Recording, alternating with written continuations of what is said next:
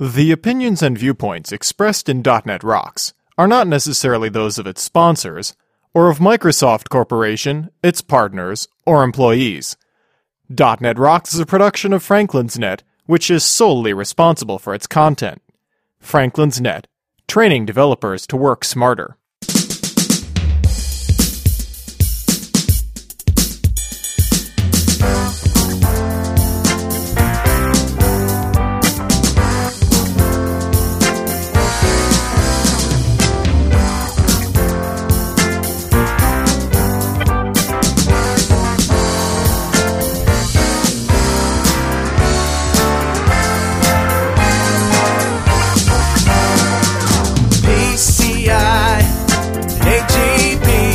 Hey, rockheads. Quit trying to set your laser printer to stun and listen up.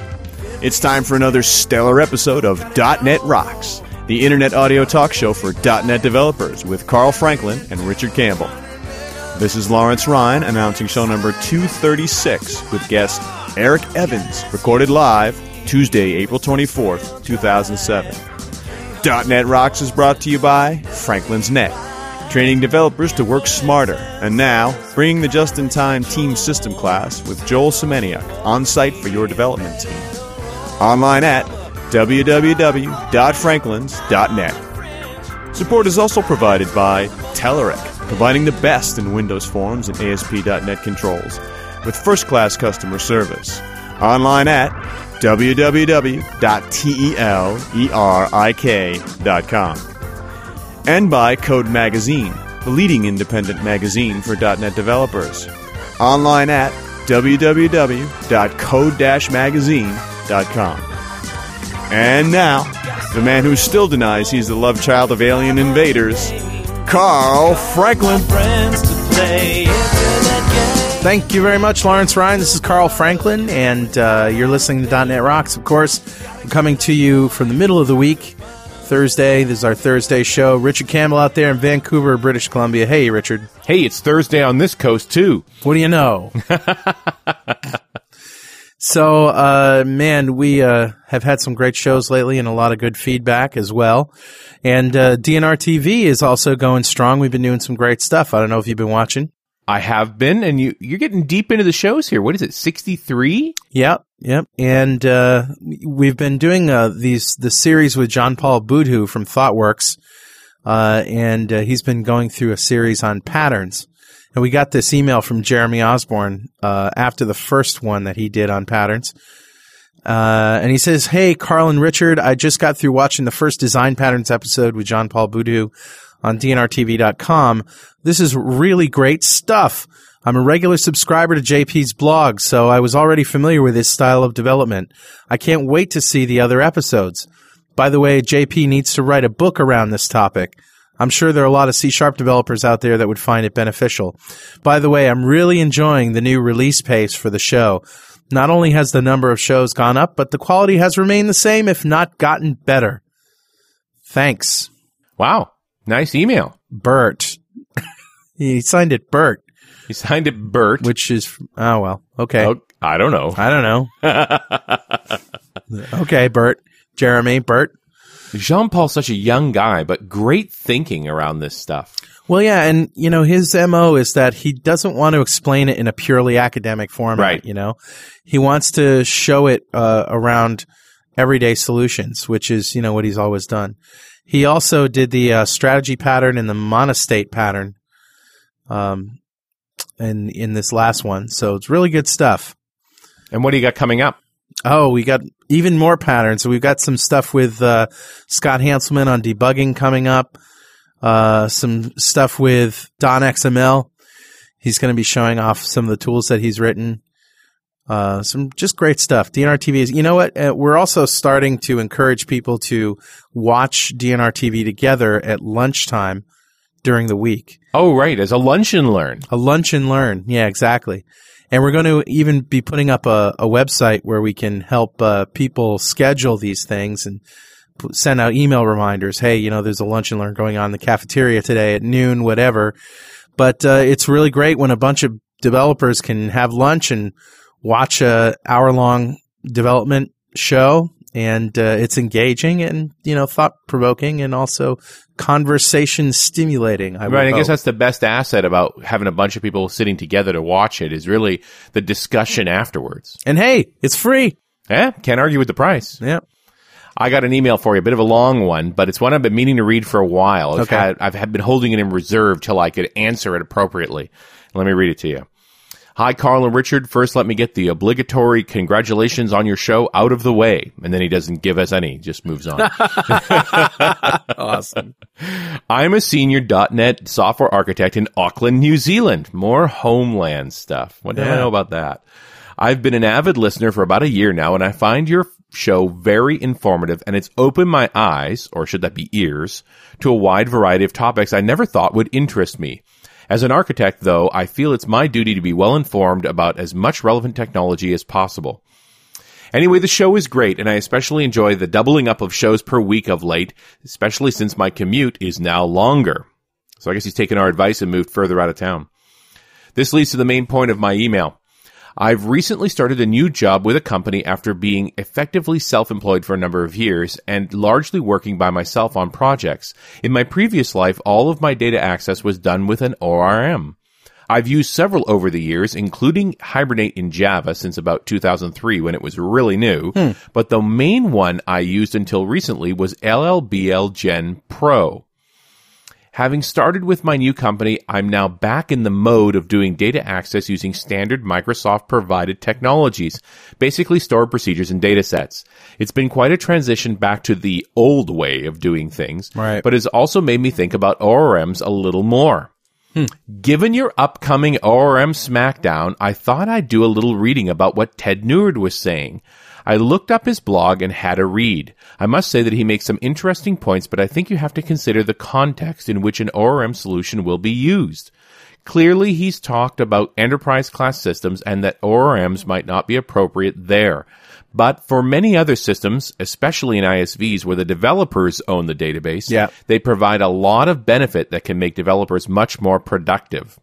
Yeah, if you don't have a DBA on staff, an ORM is probably going to write better SQL than your average developer. Back to my current position. In the system I'm architecting at the moment, I considered whether I could use NHibernate. I downloaded it and gave it a try. I have to say, even though I'd used Hibernate previously, getting started with NHibernate wasn't easy. And while it's a great tool, I think the average developer would easily get tripped up, and this is the main problem. Most of the current crop of ORM tools require developers to be rocket scientists to be able to use them effectively. Even more importantly, most developers come to ORM with an existing database, which they then want to create a set of classes for, and then round trip. NHibernate doesn't really support this, so it's basically a non-starter. LLBL Gen, though, does take the approach of connecting to your database, generating entity classes for you, and letting you use them in a reasonably foolproof way. Right. You guys should get Franz Bouma on the show and have a talk with him about it. Even given this negative experience, I think that the ORM argument has already been decided. Microsoft is developing D-Link, which is effectively an ORM. Yep. I think it's kind of a stretch for D-Link, but okay. Once it's provided by Microsoft, it will be officially sanctioned and will become mainstream. From the initial play with it, it seems like it will do the full round trip from database to classes to having the queries integrated directly into the language. Then we will really see ORM take off. I do wonder about the pain, though, of all the legacy .NET systems that have datasets scattered throughout their code. So good luck with the Smackdown. It will be an interesting show. And finally, keep up the great work. I love your style, even though you make me shout at you sometimes. Sincerely, Greg Shearer. Dude, don't shout at your MP3 player. It's not listening.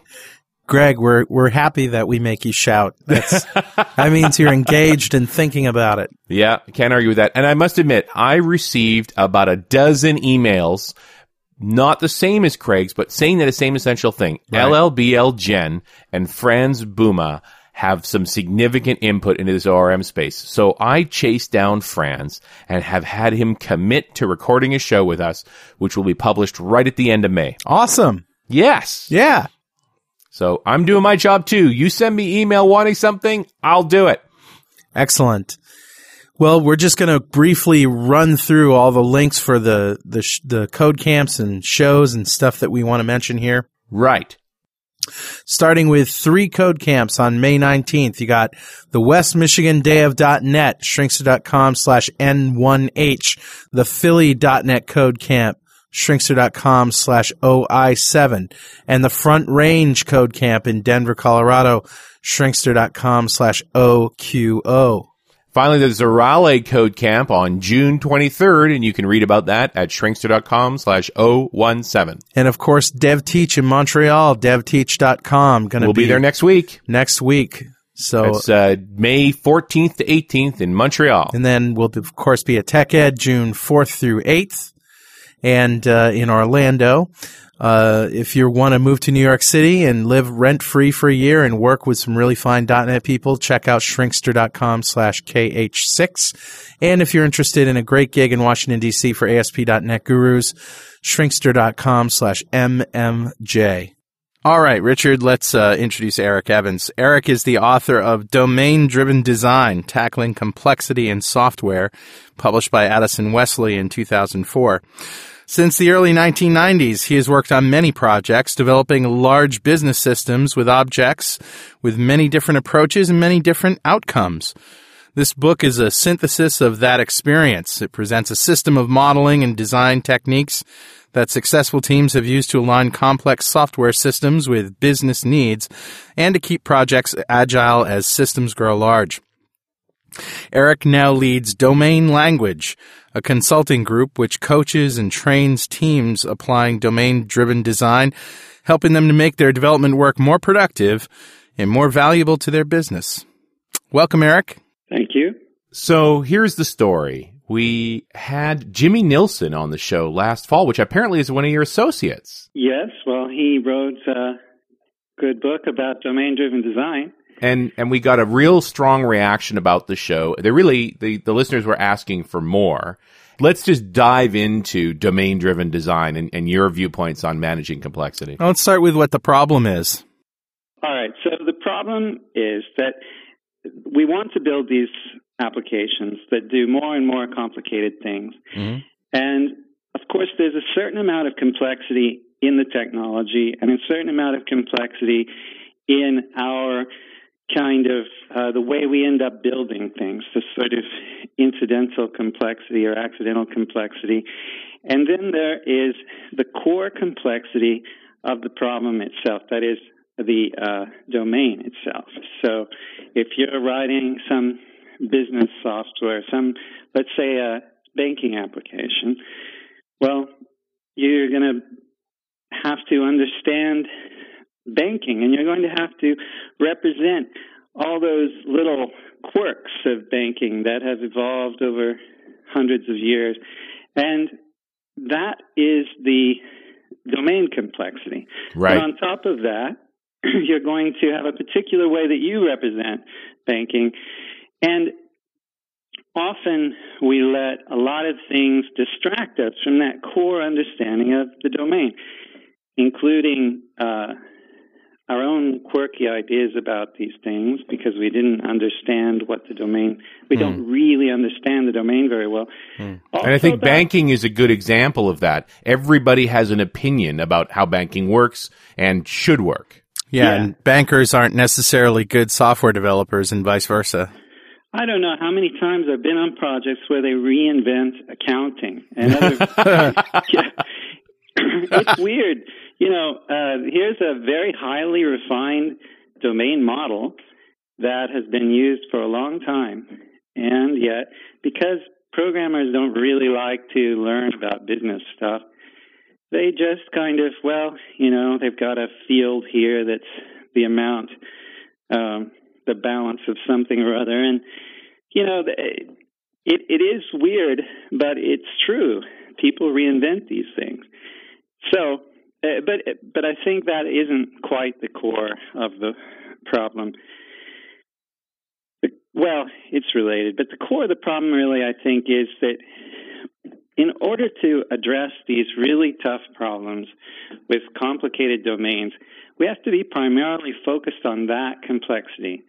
So instead of focusing on, let's use the tried and true accounting practices that are out there, we're talking about what framework are we going to use and how are we going to integrate web services into these things. Yes, and of course, learning the tried and true accounting is just the beginning, but it's a beginning people don't do. So, of course, that is a little atypical example. Accounting is a refined model already. Right. And you can use it pretty much as is. It's even curiously kind of transactional. Well, in fact, I think that's probably where the software term transaction came from, would be my guess. Sure. So you put, a credit here and a debit there, and they are an atomic unit. I mean, what could be easier?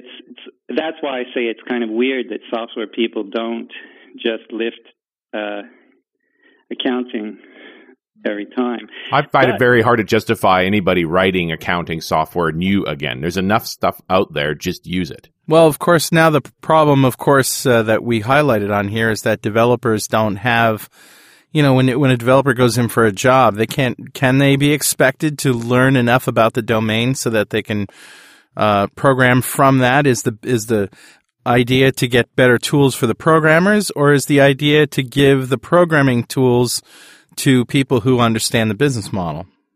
Well, a lot of people have proposed that what we need is tools that business experts can use to write their own programs. I don't think that works either, because just as the programmers don't know enough about the business to write really good business software, business people are never going to think like programmers either. It isn't. I think that what we bring to the table is not primarily our mastery of Java syntax. I think it's a certain way of thinking that we presumably have mastered. Yeah. So we can think for example, we know the kind of precision that's needed, the kind of clarity, a certain ability to do appropriate abstraction. We being programmers. We being developers. Good software developers. Yeah. Now, obviously, many software developers are not very good at these things. And we've managed to make software development a sort of process where lots of people who are not good at those things nonetheless have lots of work to do. Right. But that, I think, is the core value of software developers. And even if you could produce tools that didn't require any overhead of understanding technology, then I think that would be great. But I don't think that means you hand those tools to business people. I think it means you hand it to people who would have been programmers, but instead will master the use of that tool for taking business domains and abstracting them into powerful models. Well, let's think about how we do it now, right? The programmer sits down at a whiteboard with the business guy, and they try to have a come to Jesus meeting. Yeah, and that is the most valuable part, I think. Right. I mean, that is where the real stuff happens. Unfortunately, that isn't really a very big part of the effort. Yeah, funny that I find that meeting generally comes about 50% of the way through the development process. Yeah, after they've discovered that you're doing it all wrong. Yeah. Yeah, well, of course, that's an interesting point. They discover you're doing it all wrong, and people often leap from there to we need to get it right the first time. I'm not inclined to think so. I'm inclined to think that we have to pretty much do it wrong the first time, and because that's part of the learning process. Does it have to happen for every project, or is it just part of the fundamental learning of a developer to recognize if you haven't done this, you're going to do it wrong? I think that if you are working in a domain that you have done a lot of work in before, you'll naturally hit closer to the target. If you have a team that has been working in a particular domain for several years, more or less as a cohesive unit, they're naturally going to hit closer to the mark than a fresh team which has never worked in the domain. However, if they are really getting into something deep, if they're getting into something that is maybe even new to this business, then they're not going to get it right the first time either. And I guess there's two whammies here. One is, how rich is and experienced is the team, and how well defined is the domain? I mean, banking, like you said, is an anomalous one because it's so well defined, or accounting anyway. But there are plenty of other domains out there that are just not that clear. That's right, and those are by the way, the interesting ones. I mean, and it isn't. You can easily find such stuff in banking once you get beyond the kind of basic mechanical transaction management software that we spend a lot of our time on, but I don't think it's really the future, and I don't think it's really the most interesting application of domain-driven design either. That stuff's been done. Yeah, that stuff's been done and can be done by other techniques. Whereas when we get into things like risk assessment or different kinds of more sophisticated business decision-making support and that sort of thing. And I'm not talking about AI here or anything. I'm talking about just giving them the kind of ability to manipulate their own information in useful ways that businesses really want to have. Supply chain management, not in terms of just, linking up showing the data and stuff, but in terms of actually identifying gaps and things. All of these kind of complicated business problems, which are not as well defined as accounting, that's the real challenge. That's the fun part of this. You're like a scientist, in a new scientific field where you don't have a theory yet. Right. You're out making discoveries and developing hypotheses and then tearing them down again. Exactly. And trying to get that theory that makes it clear and simple, but still wading in a mass of complicated details. So I think we pretty much established the pain and the problem. In a perfect world, and of course what we have today isn't perfect, but in a perfect world, how do you see this process unfolding? Like who does what with what technologies or tools, or what would be the optimum solution to this problem? Well, I don't really think that I know the optimum solution. Well, where would you start? But I think, by the way, that the optimum solution might look a little bit like what we were talking about. If you could imagine tools which were so free of technical clutter that you could contemplate giving it to a business person, but you wouldn't, because you would give it to somebody who is really skillful at this kind of, theory building and testing that we were just talking about. And he would work in close collaboration with a business expert. And these two would go exploring together. And of course, it wouldn't just be two individual people. It would probably be a team with a few of each. Right. I think these are the core skills. I think deep understanding of the business. When I talk about domain expert, I'm not saying user. Right. I'm saying domain expert. Of course, he may well be a user as well. But that's not the same as the person who has been in a field for a while and understands it at every level. That's a real domain expert. Of course, you don't always have constant access to such people, But you are talking about typically senior management, guys who've been throughout the business and have a clear picture of how it operates. Senior management is often those guys are really valuable to domain modeling. It tends to get delegated to other people because I think they don't realize how important it is, right, and how valuable their own involvement would be. It isn't a matter of knowing all the details. People get so bogged down when they do business analysis, which is an activity similar to what I'm talking about. Yeah. They get very focused on the details. Well, what are the allowed values in this field? Or, exactly what are the exact steps in this process, and those questions have to be answered, of course, and sometimes too they can really illuminate the model, like in much the way that a scientific experiment has to be extremely specific. You don't do an experiment to see if objects fall at the same rate. You do an experiment that says, well, do cannonballs of two different specific sizes fall at the same rate? And, every experiment has to be specific. Sure.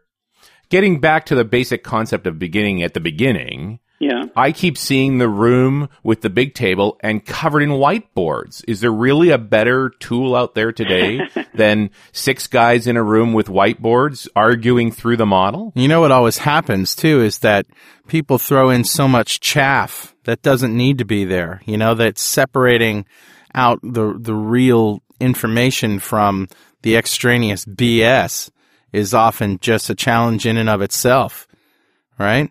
That is true. Separating all that extraneous information. And yet, I don't like to pre-filter too much, because I find that identifying and filtering that is part of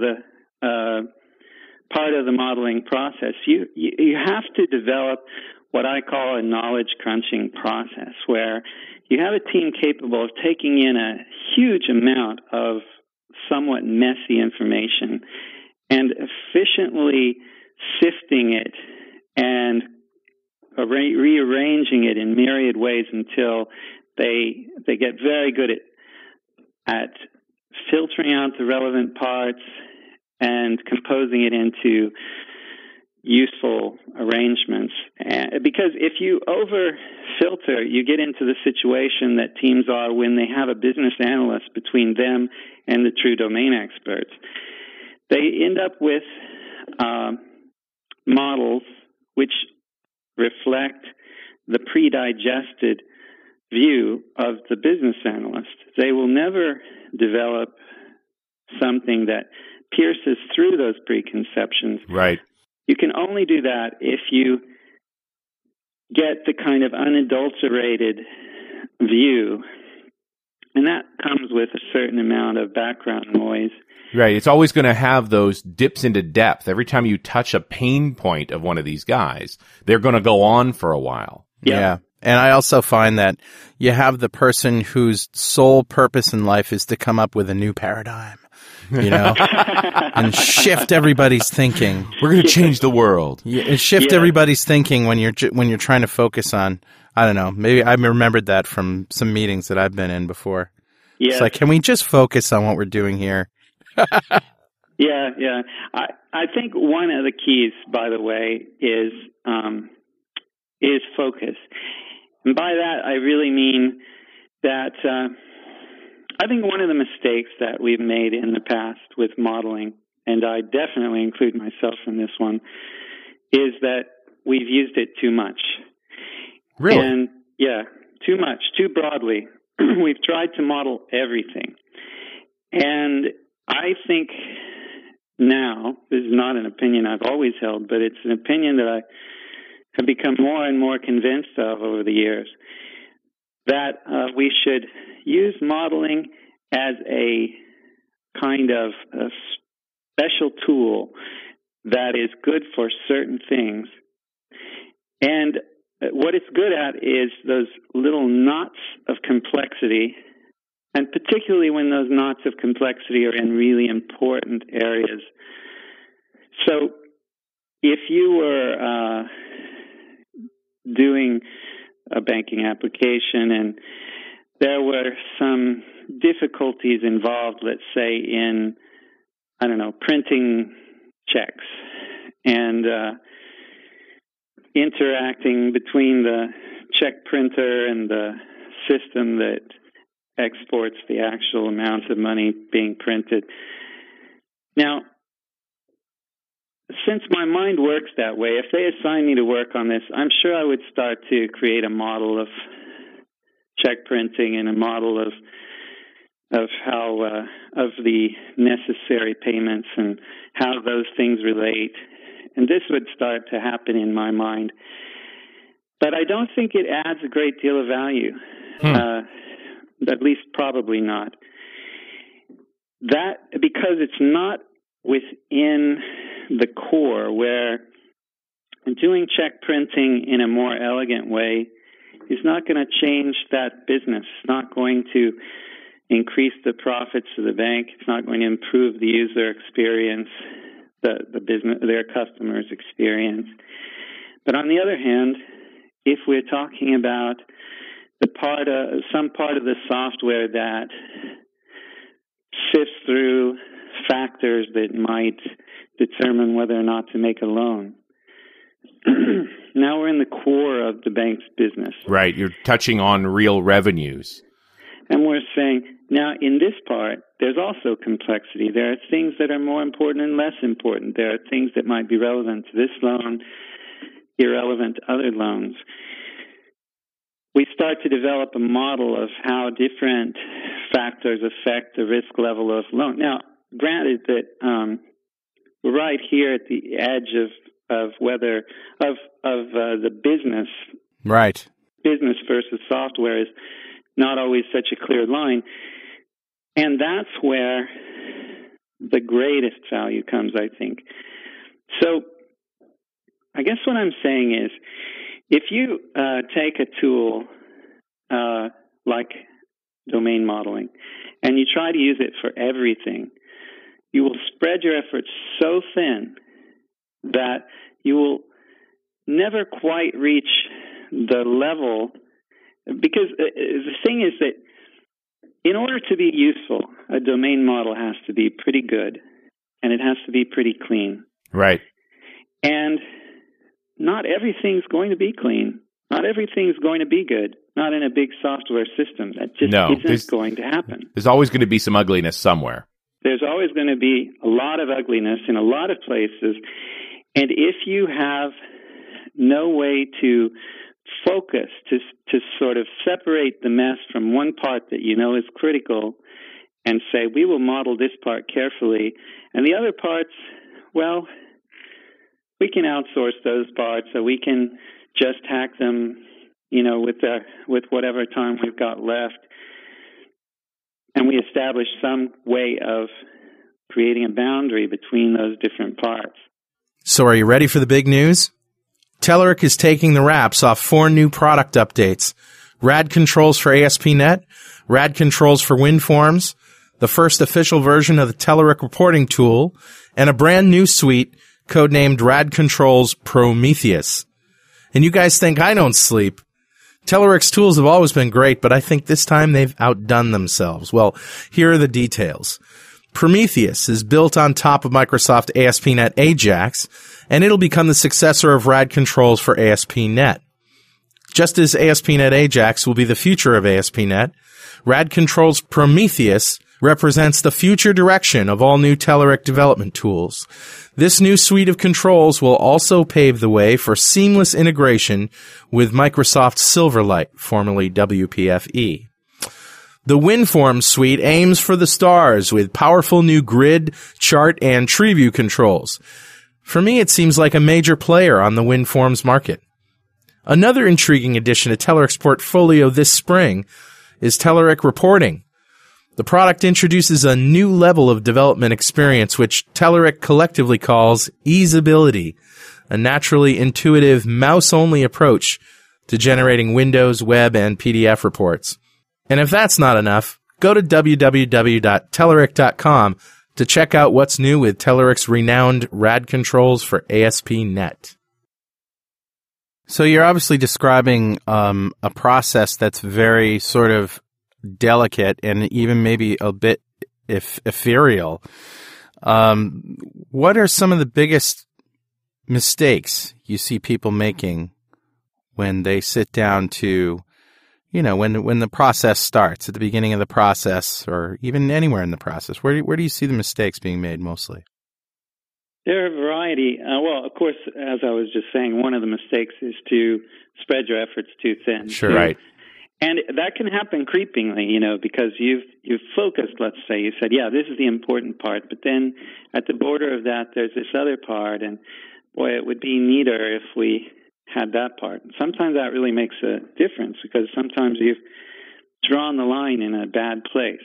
So one of the mistakes people make is taking on too much. Another is being afraid to change things. I think once you have a model, or even a boundary, and if you're afraid to move that boundary, because let's say you, in your early naivete, you drew the boundary right through an area of critical complexity. So now you're dealing with sort of half of a problem. That's a lot harder. So you need to redraw those boundaries.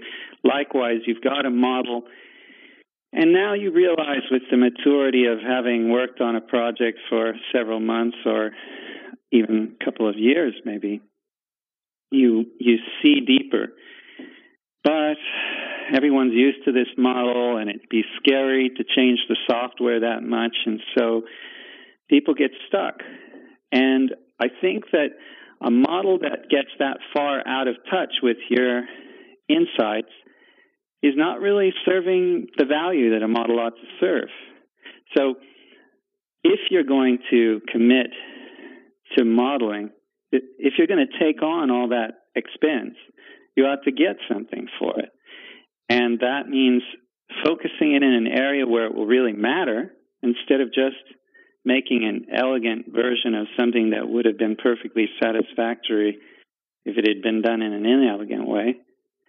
It also means continuing the evolution when your new insights come, so that you don't have a model that is actually a reflection of the way you thought of this problem 2 years ago. Right. You've got to refactor the model to keep it up with the current thinking. Yes. Because that thinking is going to exist no matter what. The thinking will exist. That's the true model.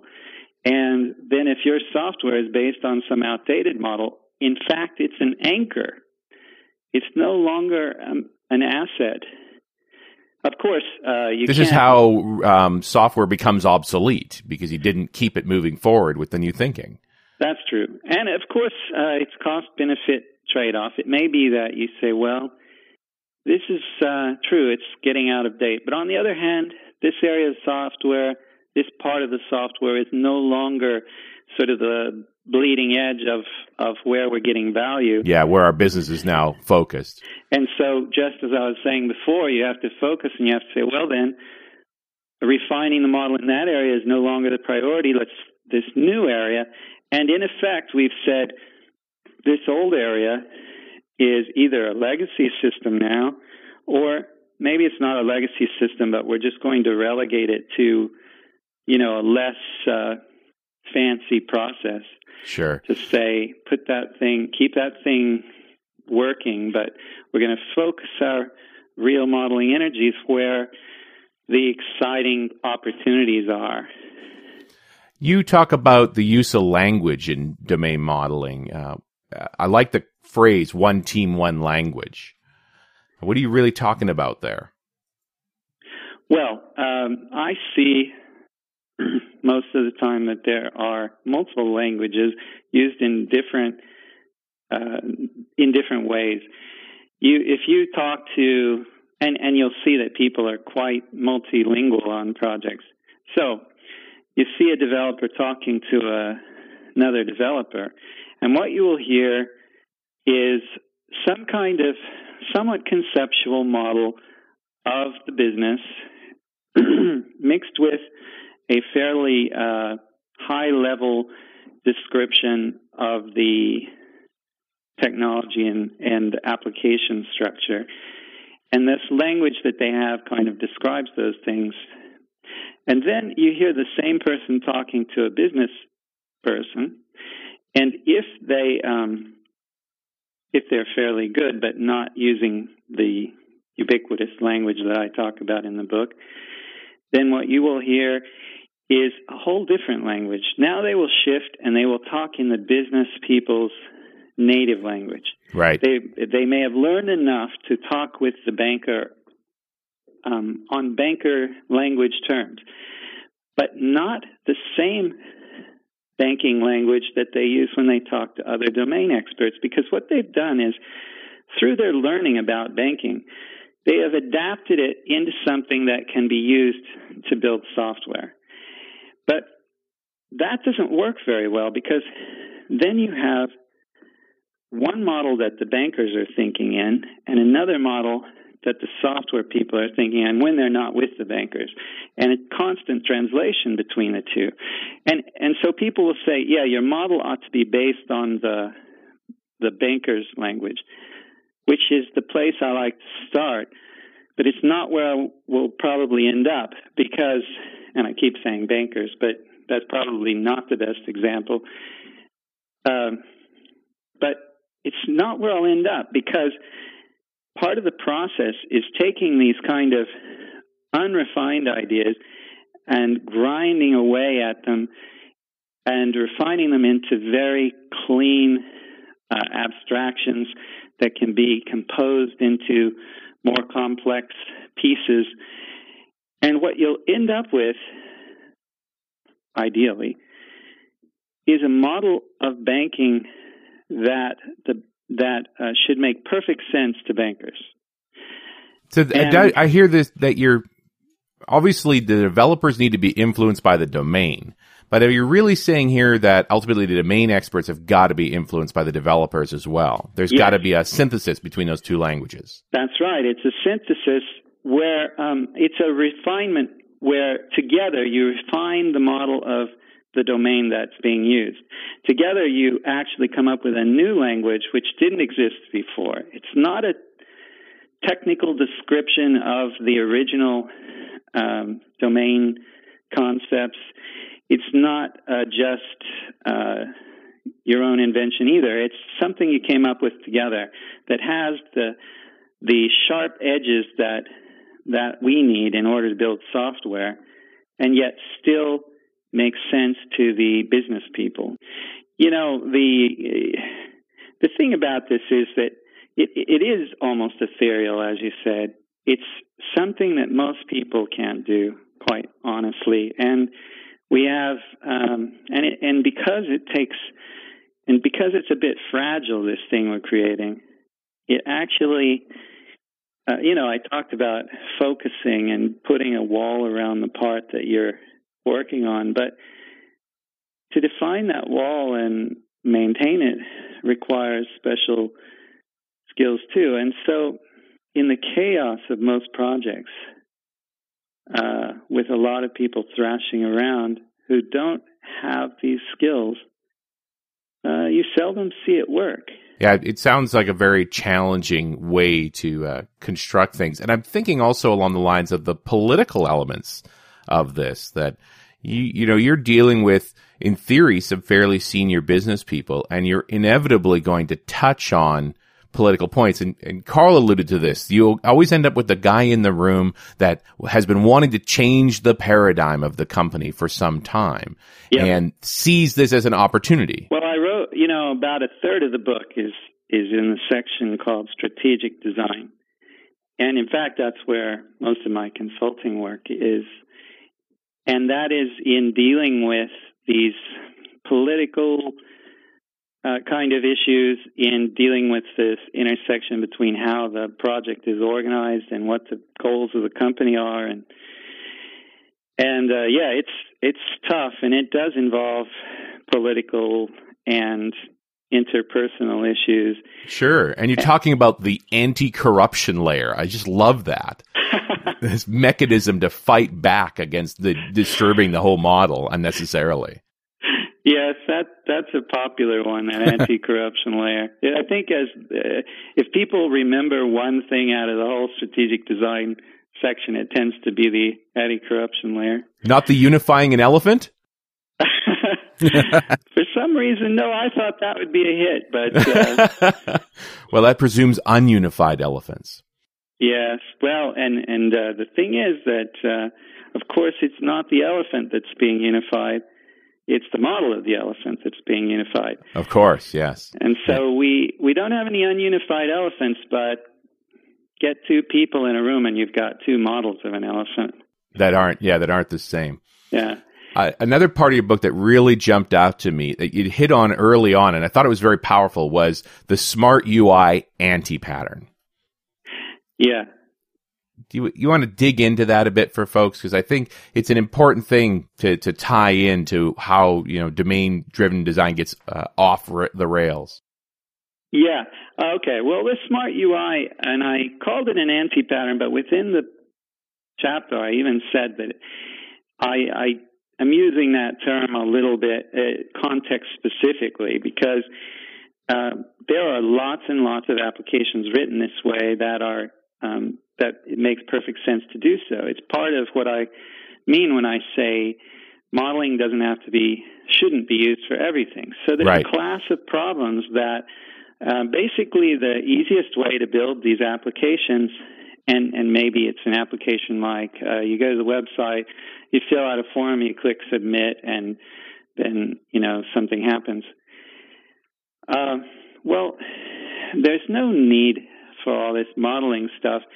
And what a Smart UI is basically an application where the whatever logic the program has is basically incorporated into the same layer, the software that makes the UI. Right. That's the way that I would guess that's the way the majority of software is. Well, it's always been that way. We've often, certainly in the old school days, we've pushed ourselves into this N-tier architecture, moving those sorts of things around. But I think inherently we think in the Smart UI model. Well, there is a naturalness to it. And as I say, I think it has its place, and that place may be considerably bigger than the place of modeling. However, when you start to get really complex behavior, it starts to break down. Right. And so then we go, as you say, to the N-tiered architecture, but the tier I prefer to say layers because tiers tends to evoke physical separation. And what I'm really talking about here is logical separation. So the separation of concerns between displaying things on the screen and managing interaction with the user and the logic of the program, the kind of core domain logic that a program may have. Of course, many programs don't have much, and that's where the Smart UI makes perfect sense. But in program, when that complexity starts to increase, then the Smart UI breaks down because without the separation of concerns, the overall problem just becomes overwhelming. And that's really the key. I mean, that's why isolating the domain model is a key part of making a domain model work. Beyond a certain level of complexity, you just can't handle it. Now, this brings up an interesting idea, which is, generally speaking, we've talked about domain-driven design being applied at the beginning of the project. But the Smart UI model makes sense when you think the scope of the problem is small. So it strikes me that here's an app we built in that model that's just fine, and it's growing. And we're hitting that point of complexity where it's going to break down. And now we want to refactor the thinking on the app and start applying these practices and breaking things down into a more layered approach. Is that even feasible, or is it better to start from scratch? Well, that's an excellent question. I suppose that this is we would like it to work that way. It would be the natural evolution of an application to start out with the Smart UI, and then when you hit a certain point, say, we need to move to an isolated domain layer. But in practice, it's an extremely hard transition. I think that with current technology, another thing is that people tend to use different technologies for these approaches. Right. So if you have written it in, Visual Basic, for example, is a great application development platform. And it supports the Smart UI very well. Right. People can crank out nice little applications as long as the domain complexity is not too great. The trouble is that to actually modify now, what I'm saying may be less true of Visual Basic .NET, but then I'm not sure that's really the same language at all. No, not really. You wouldn't be alone in saying that either. I mean, .NET really brought us to this environment of layered development. Yeah. So what I'm really talking about is sort of the old type of Visual Basic. And the thing is that it was great for the Smart UI, but then once you decide, oh, well, I really need an isolated domain, there was really no place to go. So you had to re-implement. So maybe you would rewrite the application in another language, but, that's a huge investment. Or now, maybe if you did a Smart UI, let's say in C#, and certainly people do, then in principle, you could migrate to an isolated domain in C#. In practice, it's difficult because it's easier to mix things together than it is to separate them, Right, yeah. It's very tough to unscramble an egg. Yes. And so if you start out with scrambled egg, and then you later realize that you wanted your egg over easy, then you'd better just get another egg. Yeah, you're probably better off that way. On the other hand, it's not a total loss because you have a ton of domain knowledge already set up. Getting the chance to get in and work on that whiteboard again, you're probably going to get a better model and a better language around that model than you would have way at the beginning. That's the very point. That's why I always talk about how domain modeling and upfront analysis phase is not effective. What about the sharing of knowledge of domains, in a community? I mean, it seems to me that would be beneficial to all. Could you clarify what you mean within a community? Sure. Well, okay.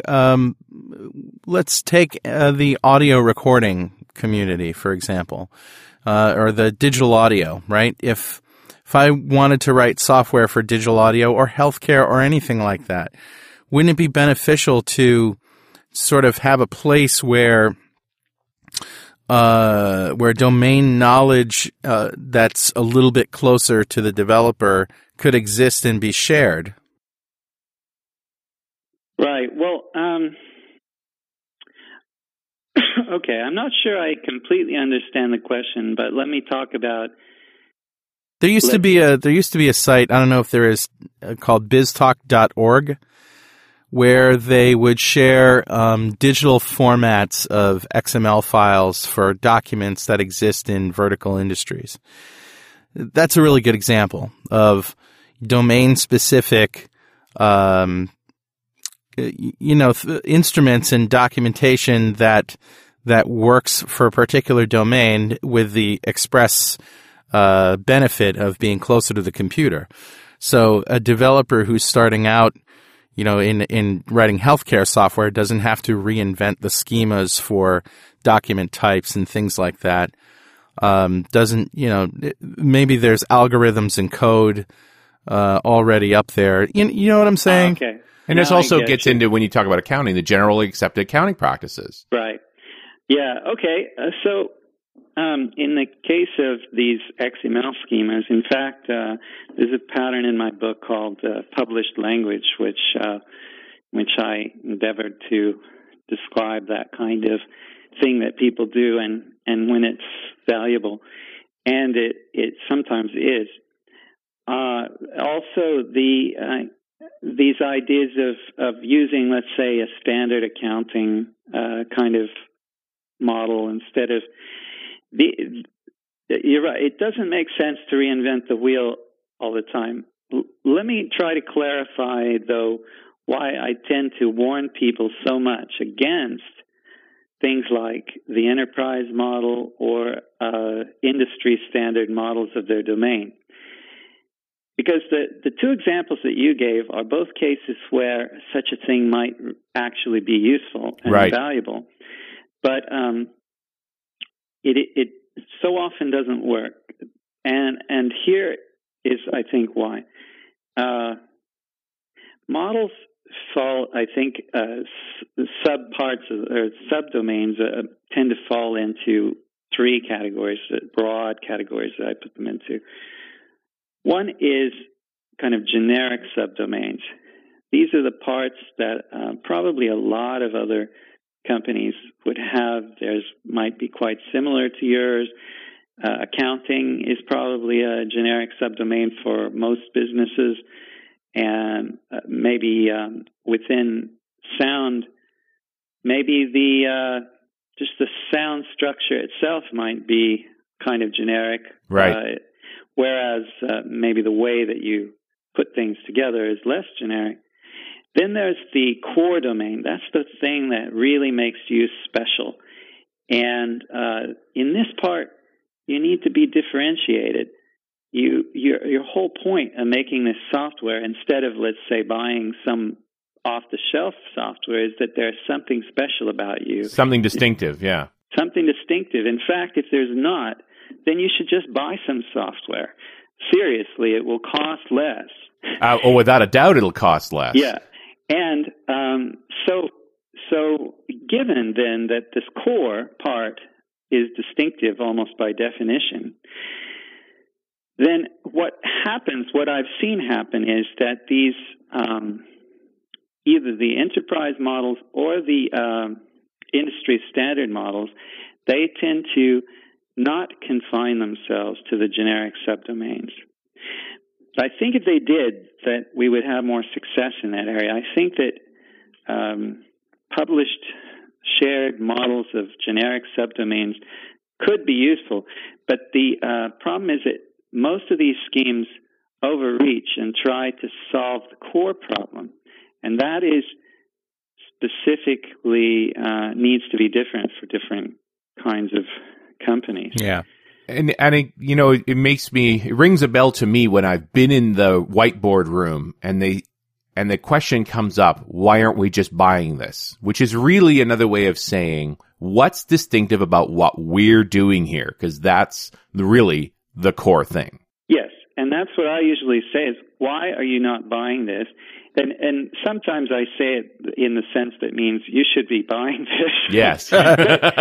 Sometimes it's a legitimate question, though. Yeah, but sometimes I'm asking it to say, no, actually, why are you not buying this? Because if we can find the answer to that, we'll know where we should be focusing our modeling efforts. And anything that isn't directly related to that, to the answer to that question, we really should try to buy if we can. Absolutely. And suddenly, and even if you do find those distinctive features, then you suddenly say, okay, that's where our distinctions lie. These things are the same. We can buy those parts and integrate them into what we're building. That's right. That's what I like to do. And also, this basic issue of whether to build or buy is very related to how you deal with your legacy. If you have this legacy system and you say, oh, this legacy system is a lodestone around our neck and we need to move on, we need to re-implement this thing because all these new initiatives that we want are being held back by it. And then I see people saying, okay, let's make a plan to rebuild this legacy system block by block, layer by layer. And I say, no, don't do that. Don't do that. And the reason is because 90% of what you're working on will be generic or will be something supporting the higher functions, but will not be that core, the thing right. that actually pushed you to this decision. You need to go back, say, what was it that pushed us to really need to phase this legacy out? Or what is it that's really bothering us here? Let's focus on that and figure out a strategy that will let us build that part, will let us do all our modeling work on that part, and rely on the legacy system to do all the other parts because it works. And 90%, I guarantee you, 90% of what it does is not that critical part that is pushing you toward this expensive decision. But to coexist with the legacy is going to call for a lot of extra integration work. You probably build anti-corruption layers between you and the legacy system that might be as complex, in fact, as the software you're building, the new software. Right. But typically, legacy systems, the big things they're missing are these rules of consistency that become so important to protect yourself against as you move forward. Well, that's true. And also, they are based on an old way of thinking. And so even if they're very nicely designed, they're not going to be based on the way you want to think now. So you have to put a layer in there, a translation layer, but it's more than a translation layer because it's so defensive in tone. Well, yeah. And the reality is it is possible to build applications that don't get to this situation. And I know you talk a bit about this with the whole component pluggable frameworks and things like this, but if the odds are the app's not like that, and you've got to contain it into a component of the overall framework. Right. And things like SOA are very helpful in this way, because now that this has become such a common paradigm, you can say, okay, let's represent the parts of the legacy that we need to draw upon. Let's make a set of services whose API is, in terms of our new model, is the way we wish. If we could just wish a new component into existence that would do the part that we want the legacy to do for us, but would be expressed in this nice new way, let's make that the API of some services, and then write a complicated translation layer, an anti-corruption layer, that will actually interact with that messy old legacy system to make it seem like this service is implemented that way. You can see that this is often, usually, I would say, but not always possible. And a tough part I have as a developer when you talk about those kinds of layers is this really is ultimately throwaway code. This is stuff that only exists because I've built it as an interface between this old system. If we got rid of the old system, I would not need this code anymore. That's true, although you won't get rid of the old system, so you won't get rid of this code. And I'm going to dilute my own argument here, too, which is to say that every new system I build, I probably want to push through that layer to make sure it's compliant. It's really like a schema validator for my business rules. That could be. But I think the value that I see in it is that it lets you start in the important place. If you were to, let's suppose that someday you do phase out that legacy system, well then, okay, at that point you can get rid of the anti-corruption layer, and so the labor that was spent on that will not be represented in terms of any existing running software. Right. But what it will be represented in is the fact that you got that critical software years earlier than you would have otherwise done. And in business, timing is everything. So what I'm describing is a way to build the valuable part now, and then fill in if you need to, but I say you probably won't. Yeah, odds are you're going to find out eventually that is good enough. That is good enough. And in fact, now there's a new urgent, interesting, important thing. And so let's build another set of these weird translators with nice service interfaces, and let's build some interesting new system on top of that. Now, over time, the part of the legacy system that needs to be changed will have kind of been delegated to these newer parts. And so what we find then is that the legacy system, although it's ugly, is quite stable. And so it just sits there and runs, and it's surrounded by these nicer service interfaces, so that new software is more and more based on these newer interfaces. And, of course, the new software presumably gets bigger. So it's just one of those little pockets, a little component of the overall system.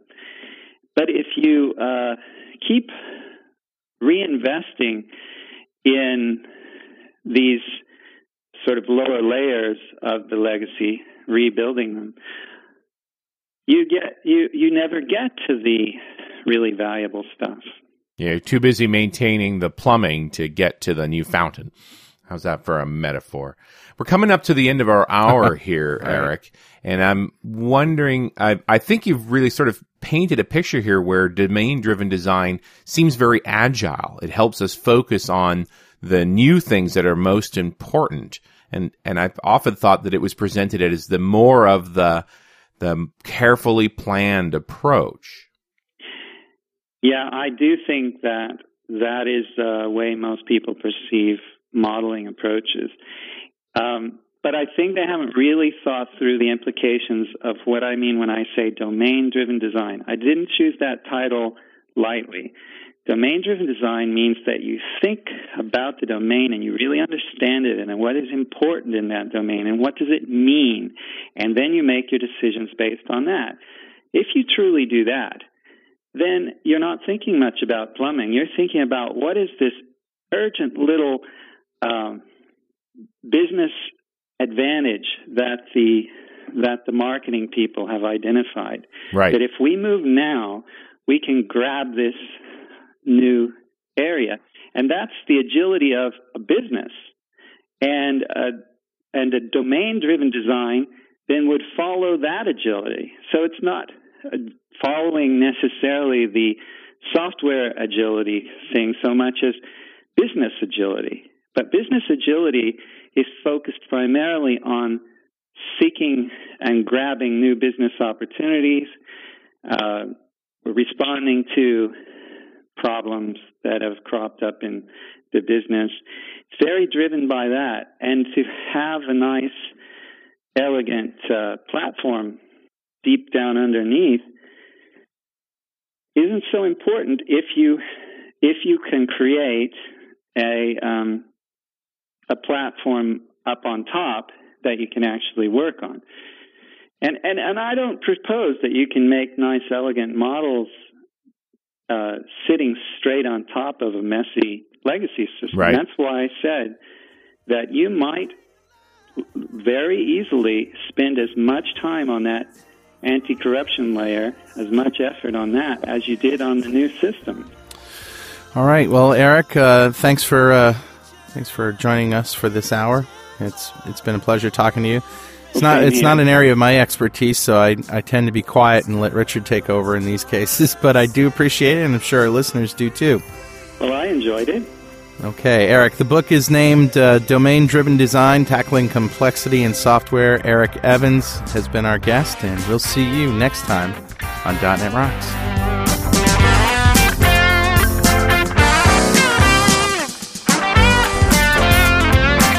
.NET Rocks is recorded and produced by PWOP Productions, providing professional audio mastering, video, post-production, and podcasting services.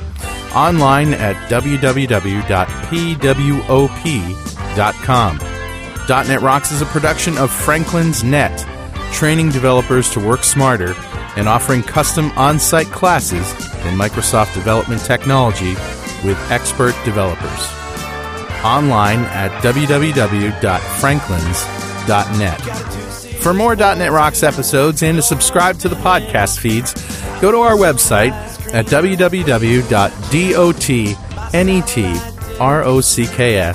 Got a transmitter banned by the FCC. Yes, I'm a toy boy. Life is hard.